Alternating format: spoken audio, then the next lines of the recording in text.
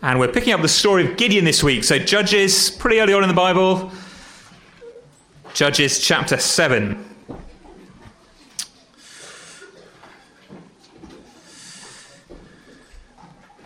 And we're diving in the story of Gideon. Gideon has been called by God to be this great war leader, to fight against the Midianites who've conquered the country of Israel. Israel, you might remember, is God's holy land for his people in the Old Testament. So it's meant to be a little picture of heaven on earth. But unfortunately, it's all gone wrong. His people turned away, worshipped other gods, and the Midianites, the enemies, have swept in. And as we left the story last week, Gideon, who'd been very, very nervous about becoming this general, fighting against God's forces, against God's enemies, he'd been encouraged, and he turned the corner, it seemed, to be ready to go into battle. So we're going to pick up the action. Chapter 7, verse 1. Let's hear the voice of the Holy Spirit to us this morning. Gideon, Judges 7, verse 1. Then Jerubbaal, that is Gideon, and all the people who were with him rose early and encamped beside the spring of Harod. And the camp of Midian was north of them by the hill of Moreh in the valley. The Lord said to Gideon, "The people with you are too many for me to give the Midianites into their hand, lest Israel boast over me, saying, 'My own hand has saved me.' Now, therefore, proclaim in the ears of the people, saying, 'Whoever is fearful and trembling, let him return home and hurry away from Mount Gilead.' Then 22,000 of the people returned, and 10,000 remained. And the Lord said to Gideon, 'The people are still too many. Take them down to the water, and I'll test them for you there. And any one of whom I say to you, this one shall go with you, shall go with you. And any one of whom I say to you, this one shall not go with you, shall not go.' So he brought the people down to the water, and the Lord said to Gideon, 'Everyone who laps the water with his tongue, as a dog laps, you shall set by himself.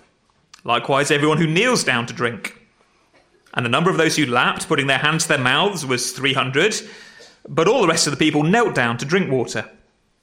And the Lord said to Gideon, 'With the 300 men who lapped, I will save you and give the Midianites into your hand. And let all the others go, every man to his home.' So the people took provisions in their hands and their trumpets, and he sent all the rest of Israel, every man to his tent, but retained the 300 men. And the camp of Midian was below him in the valley. That same night the Lord said to him, 'Arise, go down into the camp, for I've given it into your hand. But if you're afraid to go down to the camp with Purah your servant, and you shall hear what they say, and afterwards your hand shall be strengthened to go down against the camp.' Then he went down with Purah his servant to the outposts of the armed men who were in the camp. And the Midianites and the Amalekites and all the people of the east lay along the valley like locusts in abundance, and their camels were without number, as the sand that's in the seashore in abundance. When Gideon came, behold, a man was telling a dream to his comrade. And he said, 'Behold, I dreamed a dream, and behold, a cake of barley bread tumbled into the camp of Midian, and came to the tent, and struck it so that it fell, and turned it upside down, so the tent lay flat.' And his comrade answered, 'This is no other than the sword of Gideon, the son of Joash, a man of Israel. God has given into his hand Midian and all the camp.' As soon as Gideon heard the telling of the dream and its interpretation, he worshipped, and he returned to the camp of Israel and said, 'Arise, for the Lord has given the host of Midian into your hand.' And he divided the 300 men into 3 companies, and put trumpets into the hands of all of them, and empty jars with torches inside the jars. And he said to them, 'Look at me and do likewise. When I come to the outskirts of the camp, do as I do. When I blow the trumpet, I and all who are with me, then blow the trumpets also on every side of the camp, and shout, for the Lord and for Gideon.' So Gideon and the 100 men who were with him came to the outskirts of the camp at the beginning of the middle watch, when they'd just set the watch.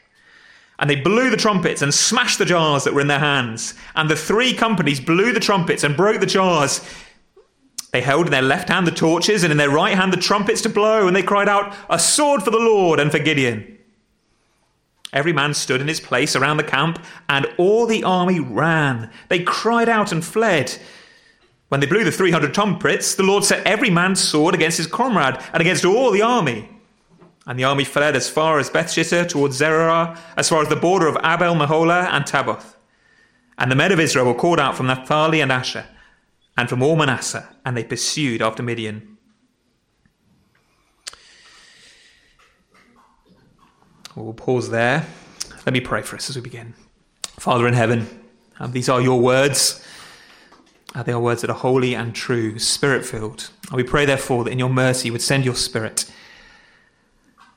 upon us now, in order that we might understand, be transformed, be strengthened by your great and mighty works. In Jesus' names we ask. Amen.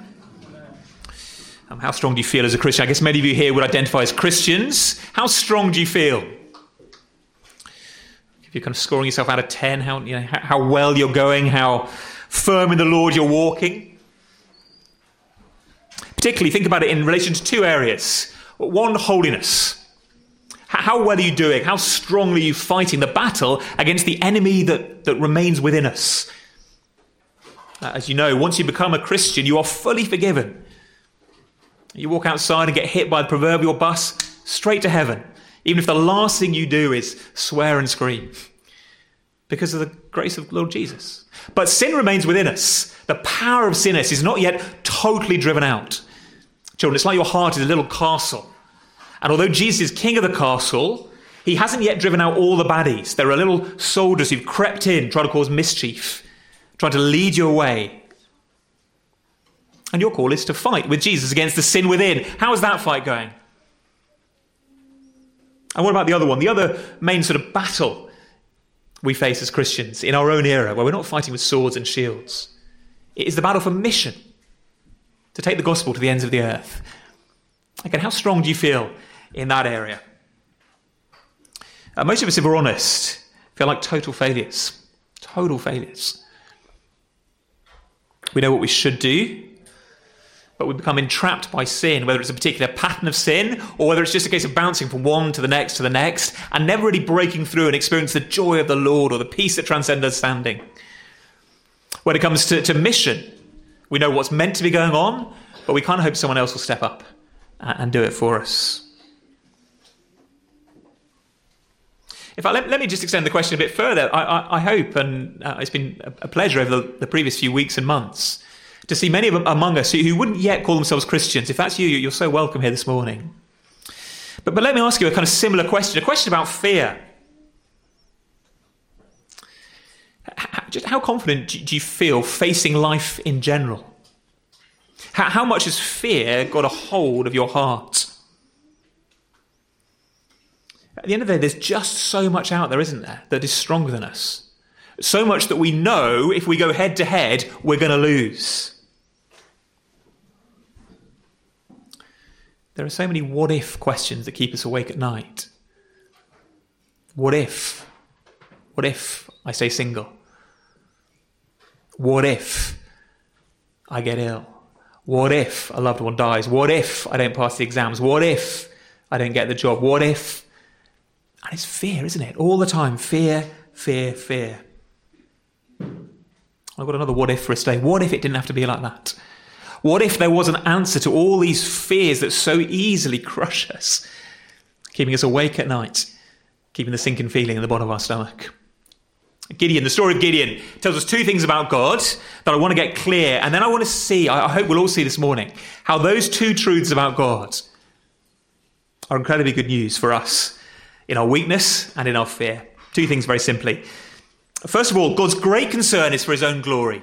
It's the first thing we're seeing this morning, children, on your sheets. God's great concern is for his own glory. Now, that might not seem good news, but stay with me. We're in verses 1 through 8. Let's get the story straight. Gideon is ready to go into battle. He's called God's people to him. Okay, ready to go. And as the story starts, if you do the maths, the story of Gideon lasts 3 chapters, so I'm not going to read it all. But if you do the maths, there are 135,000 Midianites. It's kind of like 2 Wembley stadiums. And there are, to start with, according to verse 3, 32,000 Israelites. Okay, so 135,000 Midianites, 32,000 Israelites, God's people. So to start with, the odds are 4-1. If you're one of God's people, you've got to take down 4 enemies just to survive the day. Okay? So at this stage, you're probably feeling a bit nervous. I look out here, I think, would I be able to take out Coca and Ben and Jun and Flo? And well, possibly those four. But there are other groupings, I'd be nervous.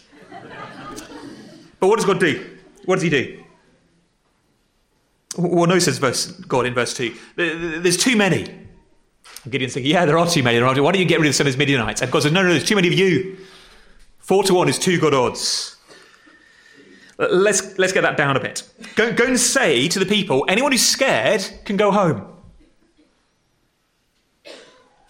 That's actually a principle God always uses in the battles. It's there in the book of Deuteronomy. It's one of the kind of rules about Israelite warfare. Before the battle, you say, if anyone's scared, you can go home. So Gideon goes and says it. And 22,000 to the 32,000 say, Brill, thanks very much, Gideon. Good luck, chaps. We're off. And they head home. What are the odds now? 10,000 left. Now it's kind of 13-14 to 1. You're going to have to take out 14 Midianite soldiers to survive. And you can imagine the Israelites at this stage, the fear is really building. This is real warfare. It's not play fighting. And God comes back and says, too many. And Gideon says, yeah, you're telling me. And God says, no, still too many of you. Too many of you. And so we get this strange episode with a lapping. It's not totally clear kind of what the difference is, but all the Israelites, all God's people are told to go down to the water and drink. And God says there's going to be two ways they drink. I think best guessed, some of them kind of pick up the water and sort of pick it in their hands and drink like that, and some of them just sort of stick their heads in the water. I don't think there's any significance to the difference. It just turns out that one group who kind of lap the water from their hands, there's 300 of them, and all the other thousands and thousands do it the other way. So God says split them into two groups. And Gideon does. And then God says, right, just keep the 300. Everyone else can go home.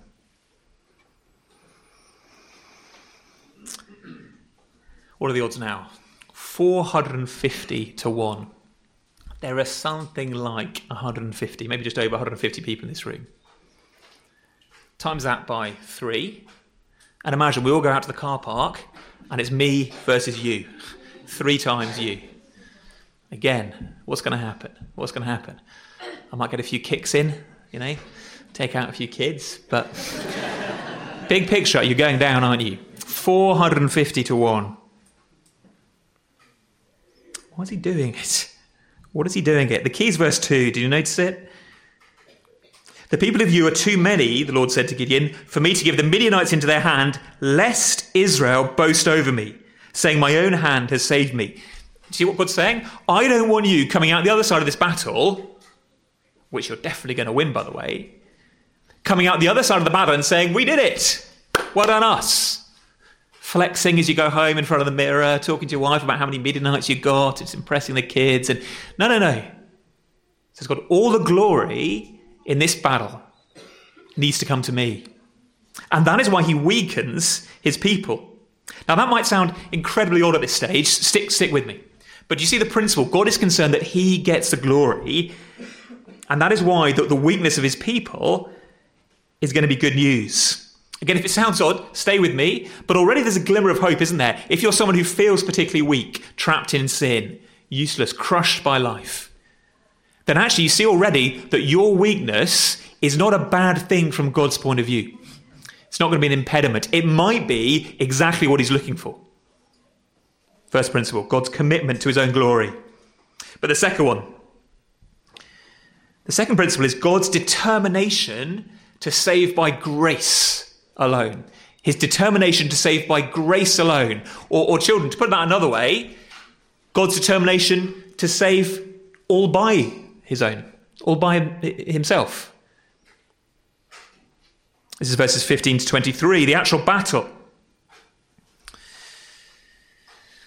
So again, children, stay with the story. What's going on? There's 300 of them left.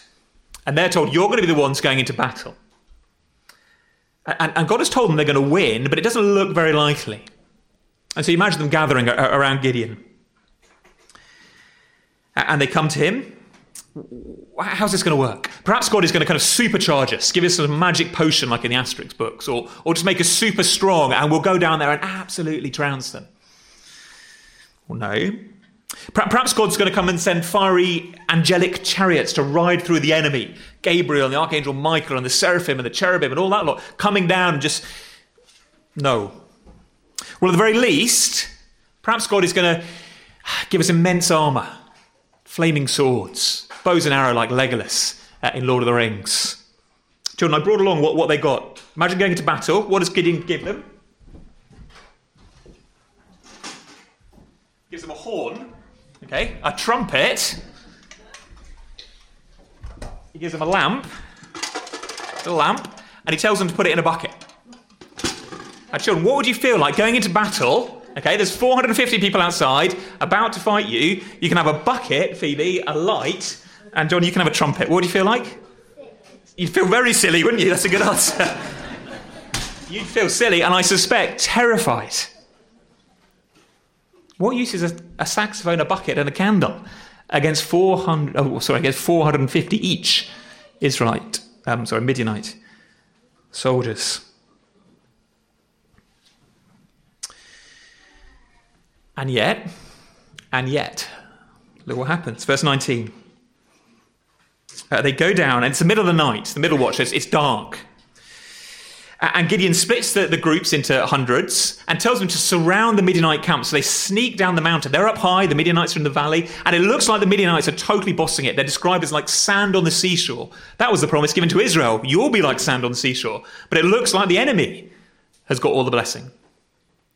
So Gideon and the men, they surround the camp. And then on Gideon's signal, they blow the horns. I'm not going to do that. They smash the jars that have got the lamps in, and they scream, they shout, "A sword for the Lord, a sword for Yahweh and for Gideon." And total mayhem breaks out. Verse 21, every man stood in his place around the camp, and all the army ran. They cried out and fled. When they blew the 300 trumpets, the Lord set every man's sword against his comrade, against all the army. In other words, the Midianites just start fighting themselves. Probably what happens is normally a trumpet and a light would be at the head of a division. And so when they see 300, they think there's 300 divisions, 300 armies coming at us, and totally panic. Middle of the night, you can imagine them. Some of them coming back from being on sentry duty. Some of them are just sort of waking up in their tents, and it's carnage, and they just start swinging their swords around at everybody, kill each other, and then a load of them run away. Total mayhem. What's the key verse here? Verse 22. The Lord set every man's sword against his comrade. God did it. God alone has saved.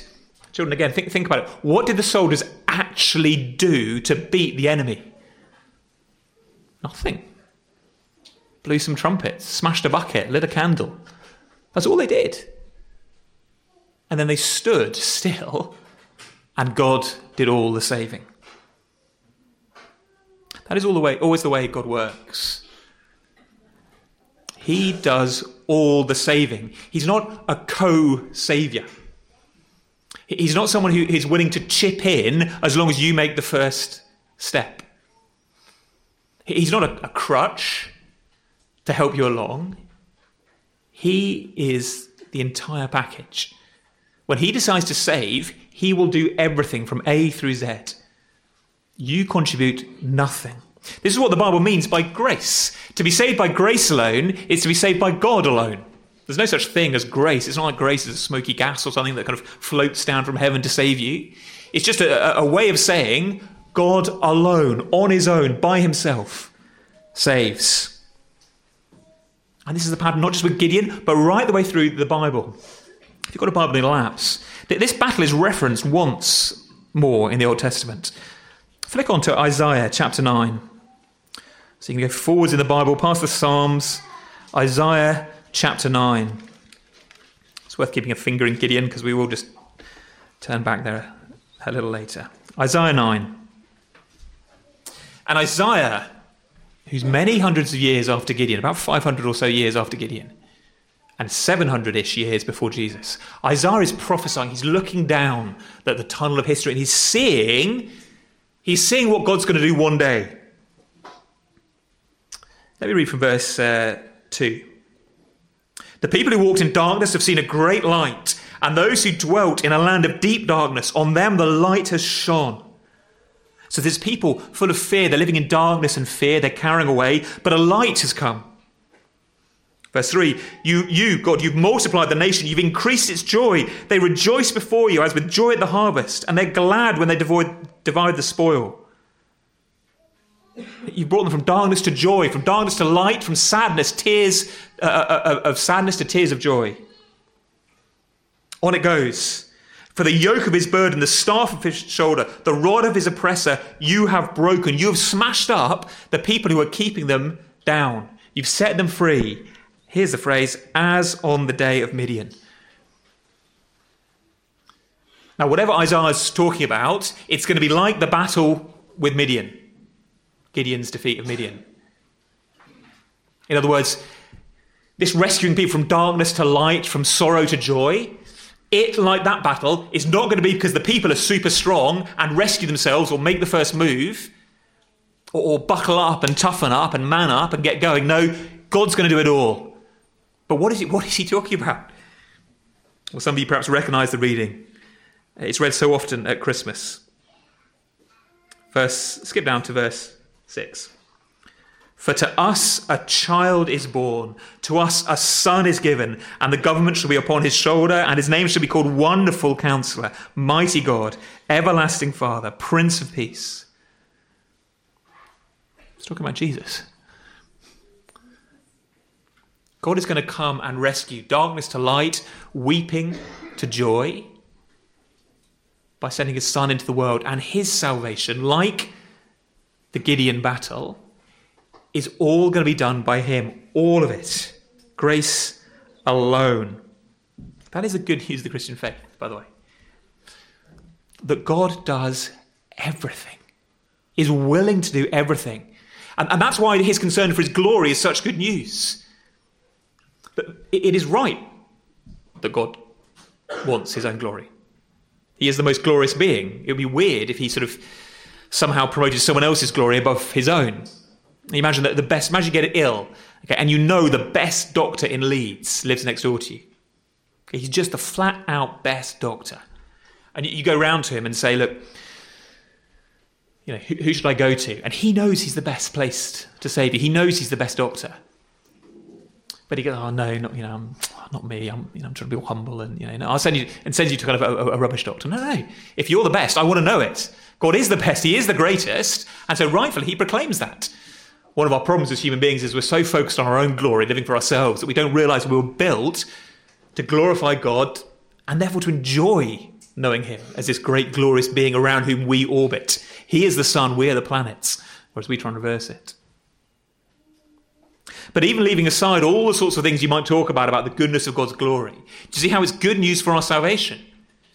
If he wants all the glory, all the credit, it means we're not going to have to do anything.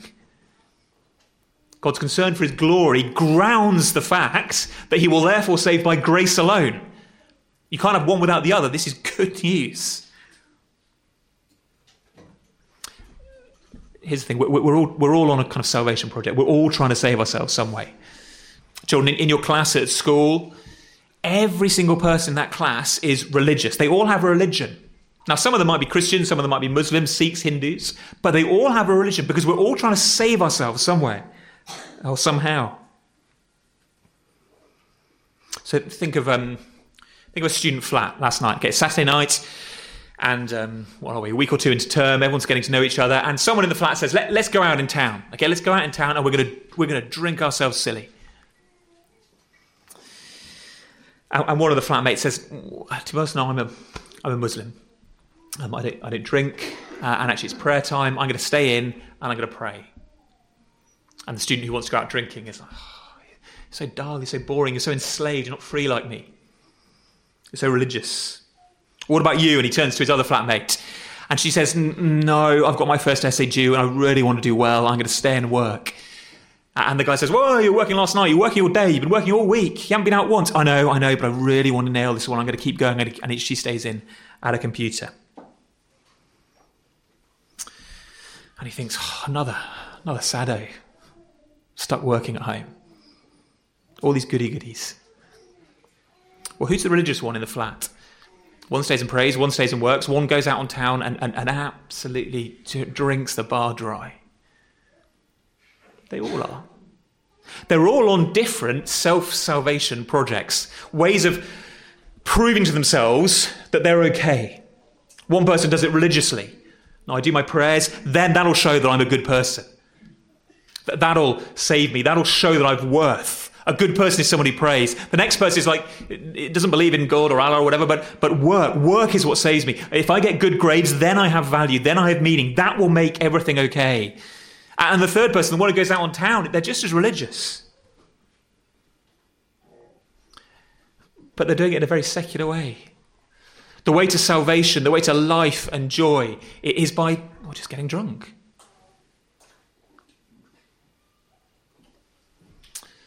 Fourth person in the flat spends hours getting ready. Makeup, hair, whatever it may be. Well, the way life will be okay is if I'm seen as beautiful. On and on you could go. We're all at it. We're all at it. I read this week about an Australian model called Asena O'Neill. I think that's how you pronounce her name. Don't know. She had well over 500,000 followers on Instagram. And she was a big star, apparently. I don't follow Instagram, so maybe you've heard of her, I don't know.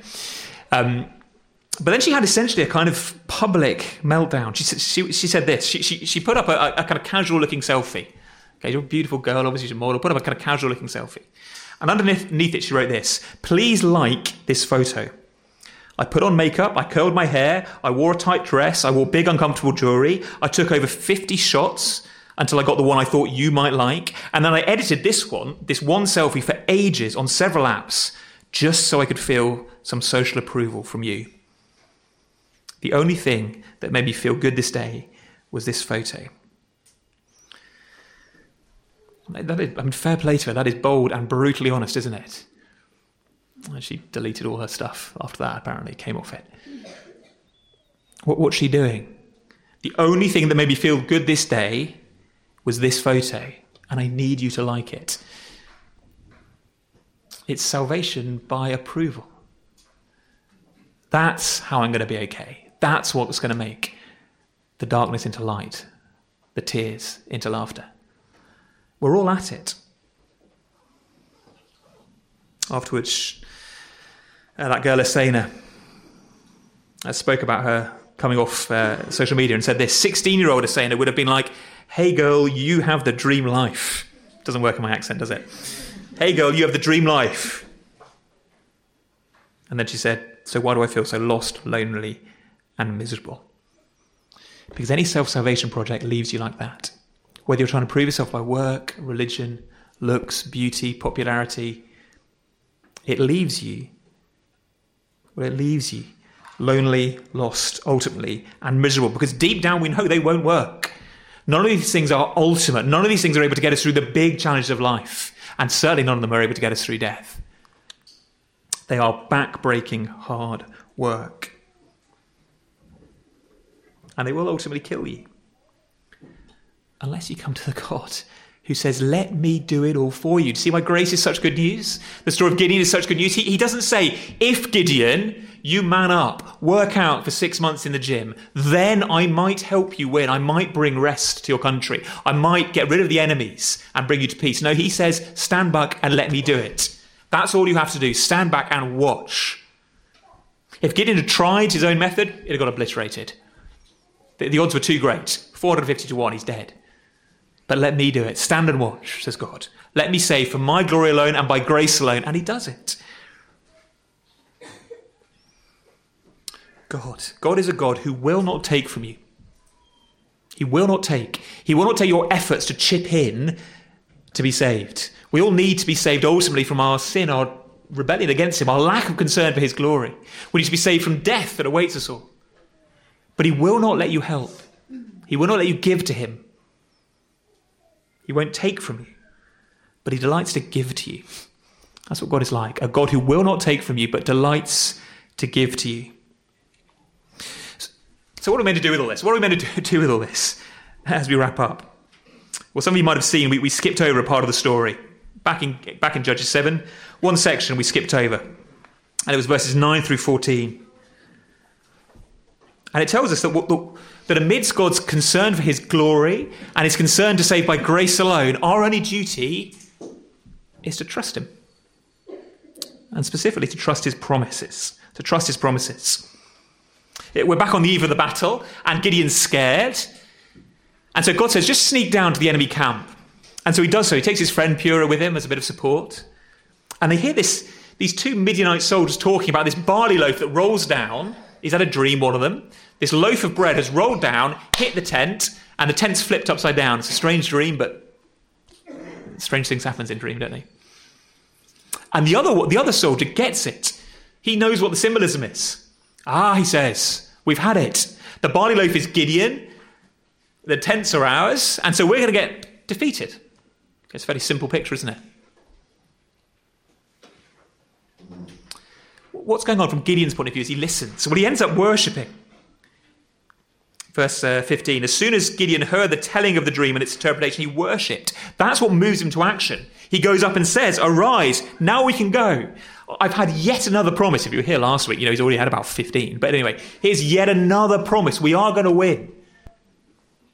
But here's the thing. Gideon hasn't actually seen the victory yet, has he? He hasn't seen the Midianites dead or fleeing. He's just heard God's promise that is what is going to happen. He believes it, and therefore he acts. In other words, he trusts the promise before he sees its results.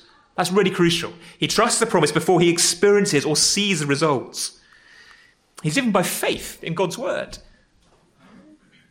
In many ways, what he hears in this dream is a little gospel. It's a little kind of gospel for Gideon. You are going to win. I'm going to conquer. I'm going to save. And Gideon believes the gospel before he can see all the outworkings, the blessings, because they haven't happened yet. That is the Christian life. When you see that God is concerned for his glory and he works to save by grace alone, then your only call, your only duty, if I can put it like that, is to trust the promise. Because as of yet, you won't have seen everything that God has to offer. To put it in the language of the New Testament, 2 Corinthians 5, we live by faith, not by sight. By faith, not by sight. Children, do you hear that verse? We live by faith. We trust. We don't yet see. To put it another way, we live by the ear, not by the eye. Week by week, we hear God's promises from the Bible as it's preached to us. As we read it at home, we hear, but we don't see. You never saw Jesus die for you. You never seen heaven. You can't see the Holy Spirit who dwells in your heart by faith. So how do we know they're true? Because of this book. This book tells us they are true. And I'm to trust they are true before I experience them. Let me just push this through a couple of ways. If you're not a Christian, some of you know the gospel, you know the good news of the Christian faith. You've heard it loads of times before. And you just, I can't do this faith thing. I just can't quite believe. It just doesn't quite seem true. I need to wait until it feels right and true, and then I'll believe. No, you need to believe now. The reason you need to believe now is because one of the things you need forgiving of is your unbelief. You're waiting until you feel like it's true, or God gives you some sign, but your very problem is your unbelief. You need to trust before you see. You need to come to him and say, Lord, I'm not seeing this, but I see you promised it, and I'm unbelieving, so forgive me. And he will. Your unbelief is part of what you need forgiving of. Bartimaeus, the blind man in the Gospels, he can't see Jesus. What does he do? He cries out, Son of David, have mercy on me. Jesus says, what do you want me to do for you? He says, let me see. He doesn't see Jesus till after he's cried out. Cry out now for mercy. God will have you. Because remember, he saves by grace alone. There are no qualifications. You don't need to bring him your faith or bring him your feelings that everything's true or bring him anything. The fact is you're dead and lifeless spiritually. Come to him and he will bless you. A Scottish minister 100 or so years ago told the story of a congregation member who just couldn't get peace. He sort of wanted to become a Christian, but he couldn't quite work. And this congregation member said to him, look, I keep going and confessing to God, I'm a sinner, save me, I'm a sinner, save me, and nothing ever happens. And eventually the congregation member changed and started praying, Lord God, I don't even feel myself to be the sinner you tell me that I am. And he said, that's when I had peace. He emptied himself of everything. If you're not a Christian, just come. Jesus will not turn you away. He will forgive you.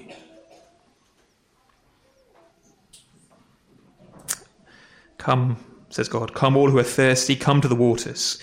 You who have no money, come buy and eat. No money, come and buy. Why? Because I'm going to give it. I will not take from you, but I will give you freely eternal life, forgiveness. And Christian, your whole life continues after that first turning to Jesus. Your whole life continues to be one dependent on God's grace, received by faith. Your whole life needs to be like Gideon outside the tent. You know you've got all these things to do. I talked about mission and the battle for holiness. You feel like you can't do them. And the fact is, you're right. You are powerless. 450 to 1. The devil. You go one-on-one with the devil, you're just going to lose. Sin at times will feel far too powerful for you. There'll be some things you just can't break out of. Anger that burns and you just cannot stop it. You know you're meant to forgive, but you just won't. They are all too strong for you. So what do? Despair? Give up? No. You listen to the promise. Think about the evangelism one. God says, makes the promise, for example, just plucking one almost at random. The gospel is the power of God for salvation. The gospel message. So when people hear the gospel message, that is what saves people. I have to trust that that is how God saves people before I see them saved. So I mean, it's obvious when you think about it. So I have to preach the gospel to people or get them to hear the gospel preached before I see any results. I trust the promise and then I go. And so too with holiness. Christian, there's loads of things that God says about you. He says, you're my son or my daughter. The Lord Jesus says, I dwell in your hearts by faith. God says, I've poured my spirit into you. He says, you're dead to sin and alive to God. And we say, I don't know if those are true of me, to be honest. I don't feel like a son or a daughter. I don't feel like Jesus is living in my heart by faith. Hear it again, by faith. I don't feel like the Holy Spirit is there. I don't feel like I'm dead to sin. I feel enslaved to sin. And therefore we don't do anything. We won't fight the battle. We get enslaved further and further into the we sink further and further rather into the slime. Why? Because we don't believe God's promise. This is true. This is true. You are full of the Spirit. You are indwelt by the Lord Jesus. You are free from the power of sin. And we say, no, I'm not going to believe that until I experience it. And God says, no, it goes the other way around. You believe it, and then you'll see the fruit. But the belief comes first. And one of the devil's traps is to say to you, you may not claim any of those promises, any of those truths about yourselves, any of those identities, until you see enough fruit to justify it. And as he preaches that into our ears, it just kills us. Absolutely kills us. Because we're trying to live by sight, not by faith. We see the addiction to porn. We see the endless anger. We see the bitterness that dwells within us. That's what we see. And because we're so tempted to live by sight, not by faith, we therefore think, well, I'm dead, I'm lost, I'm stuffed, I can't make any progress. God says, no. All these things are true of you. Believe them. And underneath, most fundamentally, the thing to believe, as we say every week, really, is that God is for you. If you come to him empty-handed, if you say, yes, you alone can save, that's how you learn to love him. Think of a baby. Let me close with this. Think of a baby. How does a baby learn to smile? Okay, at mum. One of the beauties of the church. We've had so many new babies born. I can't think who's the newest baby in Christchurch. I'll get it wrong if I guess, and I'll get in trouble. But let's go Levi Quinton. He's pretty little. We're going to baptise him and see. Little Levi Quinton. How's little Levi learned to smile? He wasn't born smiling. It took him a few weeks. I'm sure he's very advanced. But the way he learned to smile is because Sally, his mother, looked at him and smiled and smiled and smiled. And when Sally was too exhausted and needed some sleep, Ben, his father, picked him up and smiled and smiled and smiled. Not because Levi had done anything. Washed the dinner, washed the pots, made dinner. Levi had done nothing. To be honest, he's cute, but he was probably a total pain. Kept them up all night, he's a baby. But they smiled and smiled and smiled, and one day, he smiled back. Only when you realise that God is smiling at you, we'll heart warm up to smile back. That is what gives you power for the battles for mission, the battles for holiness. God is for you if you come empty-handed in Jesus. Let's pray. Our Father in heaven, we praise you for your kindness to us and your grace in the Lord Jesus. We pray that we would live by grace alone. For those outside the kingdom at the moment, we ask that in your mercy, you would allow them to believe. For those inside who've fallen into a pattern of despair, wake us up, we pray, and help us to trust in your goodness to us and the truth of your promises. Make us a people who live by faith and not by sight, we ask. In Jesus' name, amen.